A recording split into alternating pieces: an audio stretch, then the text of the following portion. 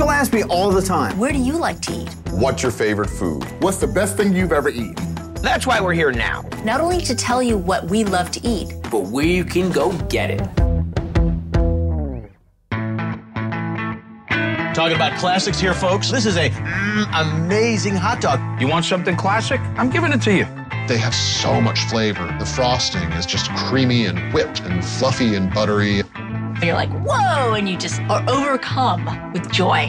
It's just one of the most amazing things. There is nothing more classic than this. My mouth is watering just thinking about it. You've had a rough day.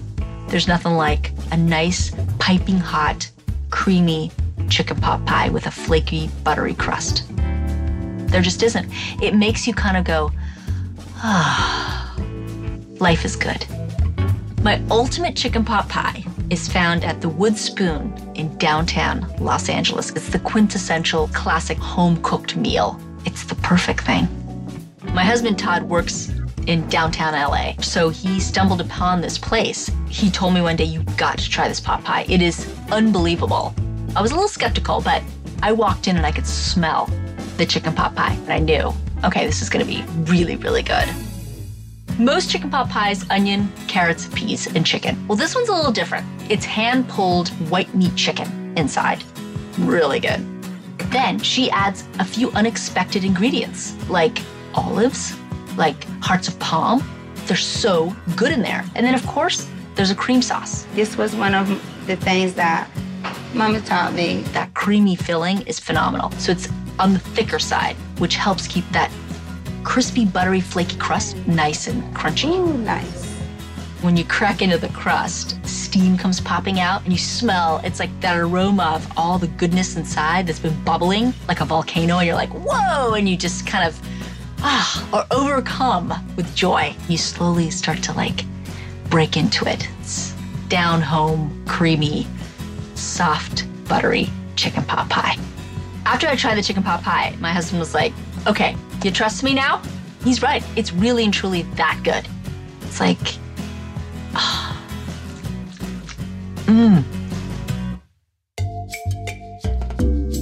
I think this is the ultimate classic American dessert, the cupcake.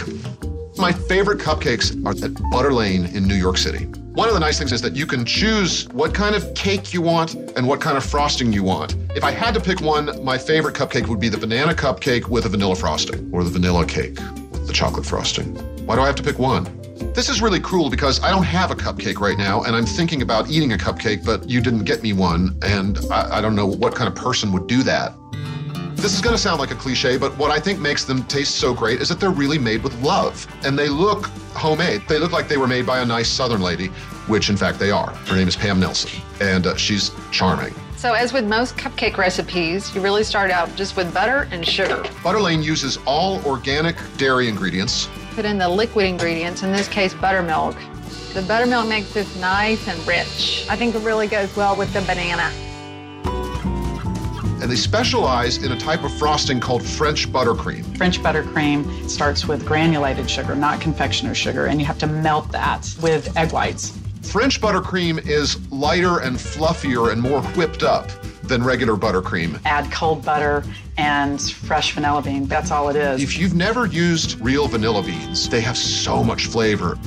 A Butter Lane cupcake, you're gonna have about that much cupcake, and you're gonna have about that much frosting. That's just the way I like it. A lot of the cupcakes they sell in New York are these big, steroidal, huge cupcakes, but sometimes what you really want is the actual classic, just the real deal. It looks just like the ones your mom used to make, but this one's something special. The cake is light and fluffy and moist, and the frosting is just creamy and whipped. And I just go, it's hard to not be happy when you're holding a cupcake. It makes you think of Pin the Tail on a Donkey and being a kid. What's not to like? It's a cupcake. Shut up and eat your cupcakes. There's nothing better than mashed potatoes. I'm English. We eat mashed potatoes. I can eat bowls and bowls and bowls of it. This is what happens when you eat mashed potatoes. The best mashed potatoes I have ever eaten, the truth, are at the Park Restaurant in Philadelphia, Pennsylvania. There's no specks, no lumps. There's just silky, smooth mashed potatoes.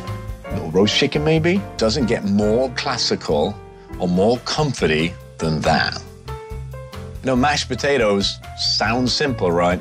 Potatoes, salt, butter, cream, that's it. You would think anybody could do it, right? Wrong. Not all mashed potatoes are created equal. I am very, very picky about mashed potatoes. 9 out of 10 times, they overwhip them, they overcook them, they don't put enough butter in. At Park, they've got it just right. I will have the roast chicken with the Pommes puree. You want to start with some Yukon Gold Chef potatoes? That's the secret. Yukons are very creamy once they're pureed. They boil them, they drain them, then they rice them. I live and die by the food mill. You get a really smooth, consistent, uniform product at the end. For about 2 pounds of potatoes, we're going to use almost a pound of butter. Mash them together. Just going to sprinkle it with a bit of kosher salt. And that's it. Up, up. Here it is. The mashed potatoes are served with half of a roast chicken and a chicken jus. Just the aroma is enough to die for. First things, mashed potato. And I know it's going to be good. Look at that. That is just sheer genius. My mother could never make them. She made lumpy mashed potatoes. The mashed potato is so smooth and the texture is like butter. My fork hits, and that's all I do. A mouthful of perfection. This chicken, how moist, how juicy. It tastes amazing. And when you mix that with creamy mashed potatoes, that to me is the perfect meal. Just means you got to work out a little harder the next day. That was outstanding. There is no better classic dish than mashed potatoes. Talking about classics here, folks. We're in the United States of America. What do you think of? You think of Mom, you think of apple pie, and hot dogs. Hot dogs, chili dogs, nothing's more classic than that. How much more classic can it get than going to Hollywood, California, Sunset Boulevard? Everything on Sunset Boulevard is classic. It's old Hollywood. Where am I going to have a chili dog? Sunset Boulevard, of course. And the only place to get one is at Carney's. This is the best chili dog I've ever eaten. This is a amazing hot dog. There's hot doggy, and then there's like hot doggy, and then hot diggity dog. I'm glad I'm here at Carney's. The way I discovered this chili dog, I used to be a stand-up comedian at a place called the Comedy Store. And back then, I really didn't have a lot of money. By the way, I don't have a lot of money today, but I had even less then. You're trying to find some good food. Down the street from the Comedy Store was Carney's. When you walk into Carney's, you get the smell of that all-natural hot dog.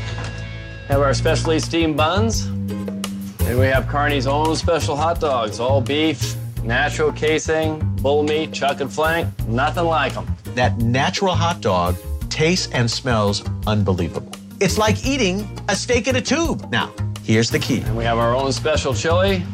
It's cow on top of cow. And a beautiful beefsteak tomato right on top of that. You have these gigantic beefsteak tomatoes, and they drop them, just boom, right there on your chili dog. Fantastic. There you have it. Doesn't get any better than that. First bite, I hear that snap, that crunch, that dog biting back at me.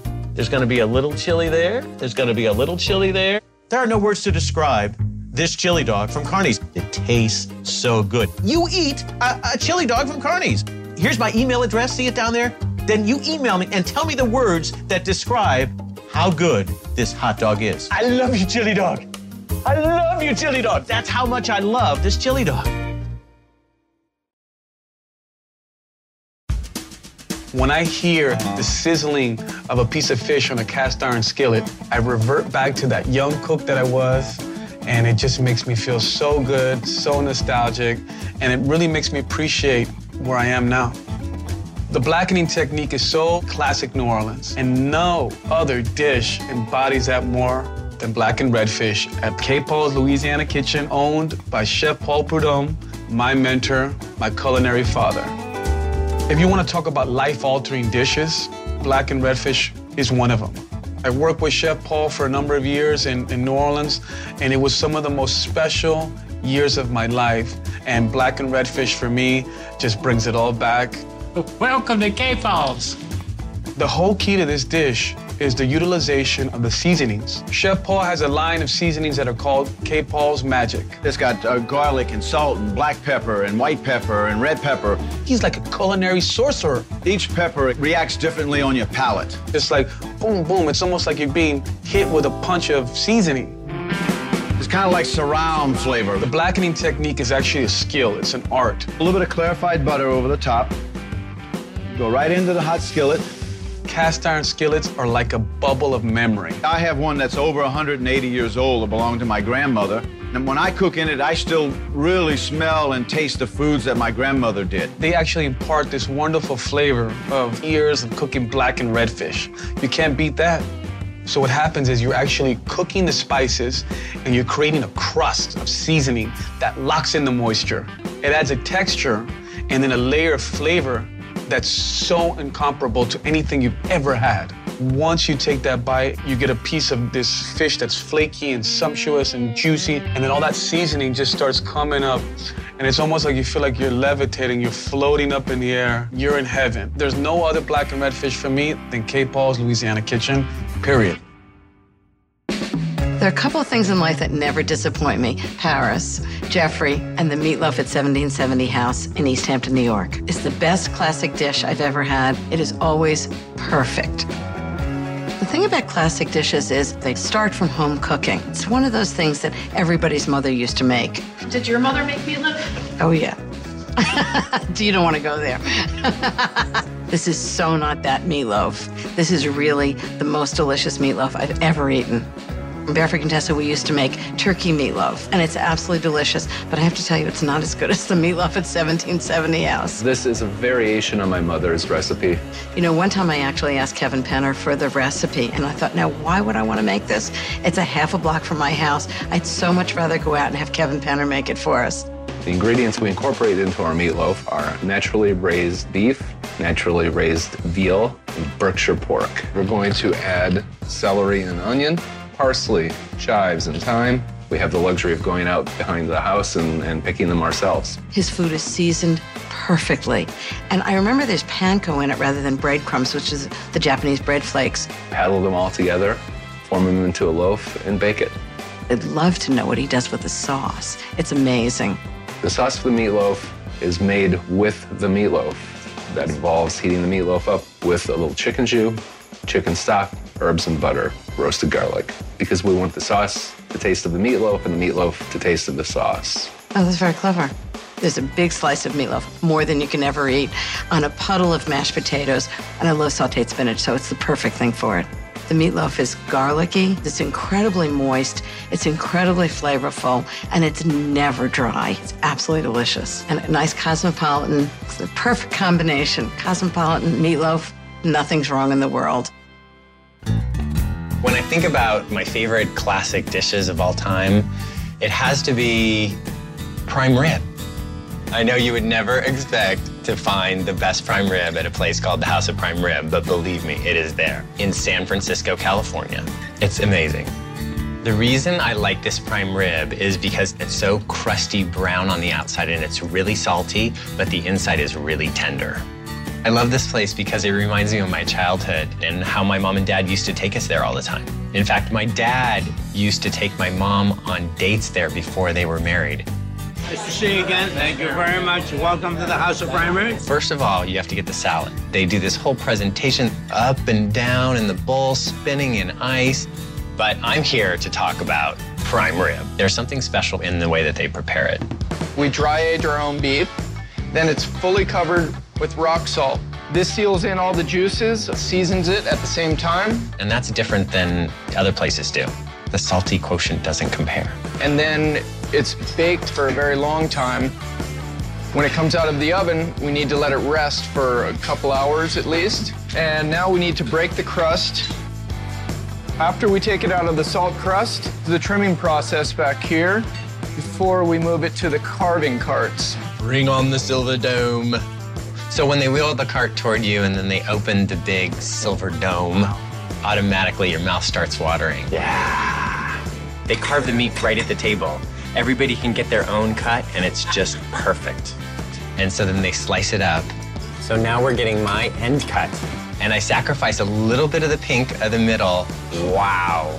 So I can have all that crusty goodness on the outside. It's just one of the most amazing things. Okay, hi, Dad. There is nothing more classic than this. Oh, let's get a picture. Yes. All right. My mouth is watering just thinking about it. It's gooey and ooey, and when you cut it and it sticks all together, and it's just, good. You want something special? You want something classic? I'm giving it to you. Veal Parmesan. Who's got the best veal Parmesan? I'll tell you who's got the best veal Parmesan. Il Vagabondo. That's a dish. That's a classic. Yeah. There's nothing like it. It's to die for. I don't know if it's the veal. I don't know if it's the breading. I don't know if it's the sauce. Maybe they're putting some magic dust in there from the bocce ball court. I don't know. I don't have the answer. I don't have the secrets. We have no secrets. The key to our veal Parmesan is fresh ingredients. We use the best fresh tomatoes in making our tomato sauce. We use the best veal possible. We insist upon white veal. We pound it, we bread it, fry it in olive oil, sprinkle a little Parmesan cheese, cover it with Munster cheese, and off it goes into the broiler and into your plate. It's really incredible. The breading is just right.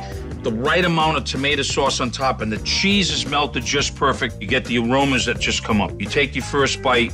Oh, okay, I'm gonna have another bite. It's a big portion. I'm really not gonna finish this. And then all of a sudden, there's nothing left on the plate. Where did it go? Some Parmesan elf came down, and while you weren't looking, ran away with it. Just happen to have one in my spare pocket here. See the size of that? Oh yeah, that's no exaggeration. Who needs this? Use a fork. It's like butter. You see it? Mm-hmm. That, my friends, is veal Parmesan from Il Vagabondo in New York City.